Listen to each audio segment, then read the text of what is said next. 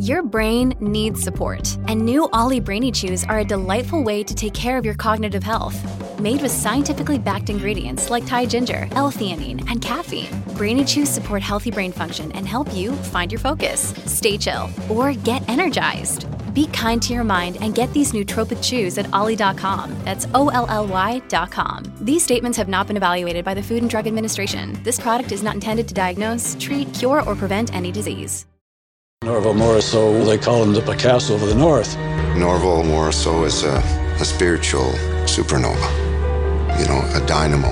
Where Morrisseau was trying to lift people up, there were people who have been poisoning Morrisseau's legacy.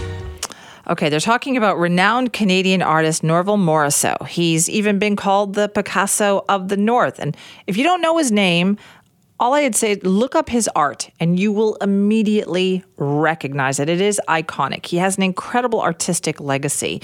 But now his name isn't just associated with his incredible art. It's also associated with forgery, because for years there was an organized effort to copy his work and profit from it. He even tried to tell museums and auction houses that this was happening, and the art world didn't listen. Can you imagine? The actual artist is telling you, I didn't create that. Don't attribute that to me. And they didn't believe him. I mean, it was a huge theft over the years, millions of dollars. It sounds unbelievable. Well, you should do what I did and read the latest issue of Smithsonian Magazine, where the story called The Biggest Art Fraud in History just made me want to pull my hair out. And the author of that article, Jordan Michael Smith, joins us now. Jordan, thank you for being here.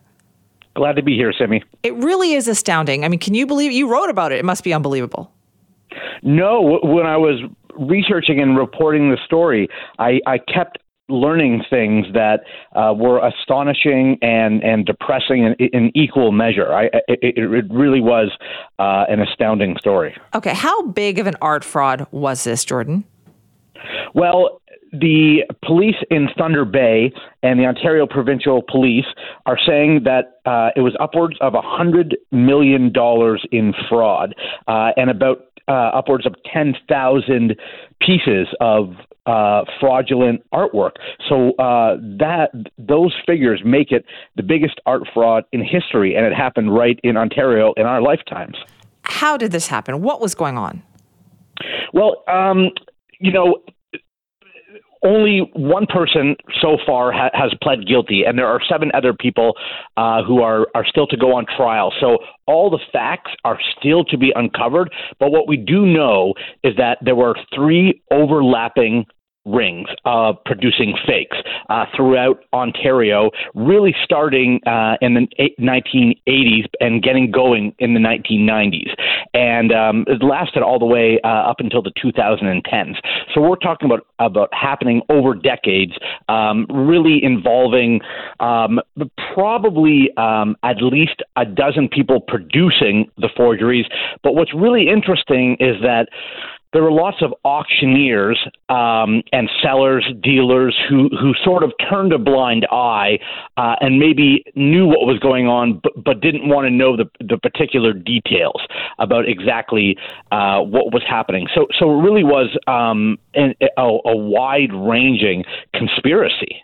This is the thing that really got me about your story, is that you had the artist himself, Norval Morrisseau, saying publicly, I didn't paint that, I didn't do that, and yet people didn't believe him. Why?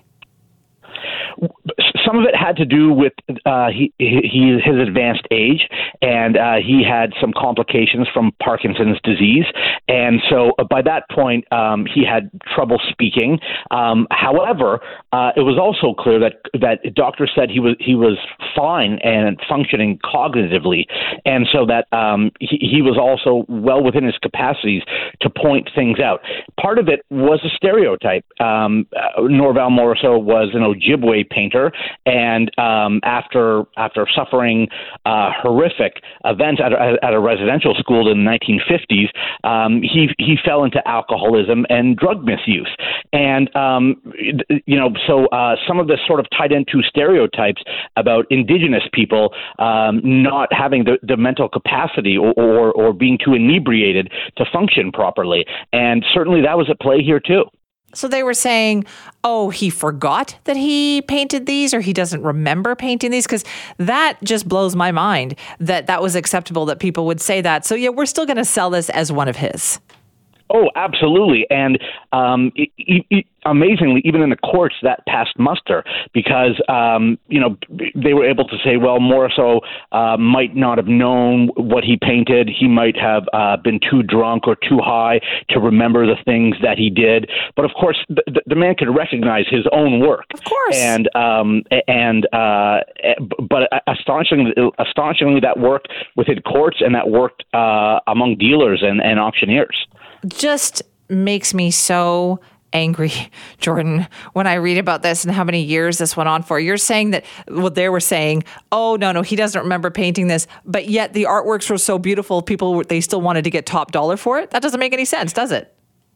Yeah, it really was contradictory, and the idea that the artist himself would not be in charge of it, and that it was that mostly white people who were profiting from his work, who really were the experts on Norval Morisot's own art. That is absolutely at play here, and explains a lot why it went on for so long. Yeah, so unfortunately, he has passed away, so he won't see this reckoning. But even with the reckoning that happened, how does this tie into the Bare Naked Ladies? Well, a member of the Bare Naked Ladies, keyboardist Kevin Hearn, actually bought a Norval Morisot that he thought was legitimate because the dealer had told him it was. And then the Art Gallery of Ontario, which he generously donated the painting to, they told him it was a fake. And most people who buy fakes either sort of write off the fact that they were duped or are too embarrassed to come forward. But Kevin Hearn had the courage and the resources to really follow through. And he was the one who, more than anyone else, really unraveled this whole conspiracy. What he did was attach with a lawyer named Jonathan Sommer, and Sommer and a partner of his went around all over Ontario to Thunder Bay particularly, but also in Toronto, to find out exactly how this all started and how it went on for so long. And Kevin Hearn, a judge, even said that Hearn couldn't prove that his Morisot was fake. He had to prove that it was real, which is of course really difficult to do when the artist is dead. Still, he appealed the decision, and he paid for a lawyer. He helped get a documentary made called "There Are No Fakes," which I encourage everyone to watch.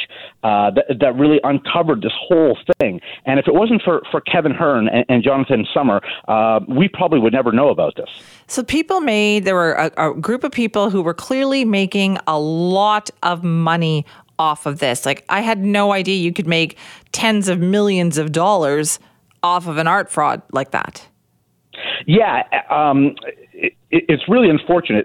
Canada, unlike the United States, does not have a dedicated team looking into art fraud. The FBI, for example, has an art crimes division, whereas the RCMP does not, and they really should, because art fraud is quite prevalent, and especially of the theft of Indigenous artists happens all the time, and it's something that can command huge fees, and often the artist doesn't even know it's going on.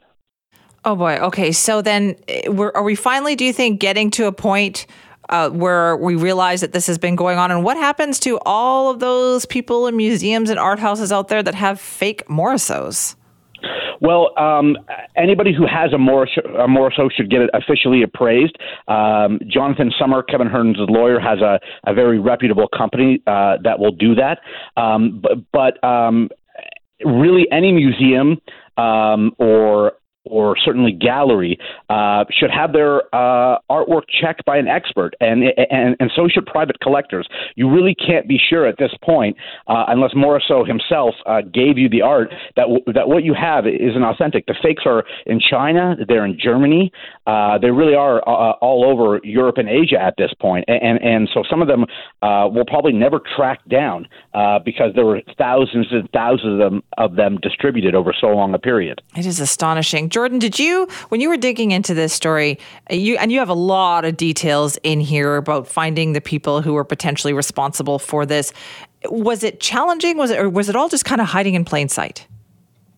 For me, it was mostly hiding in plain sight because of the work that Kevin Hearn and Jonathan Sommer and the Thunder Bay Police had done. All I sort of did was put most of the pieces together in a readable format. But in terms of the actual digging, much of that had already been done.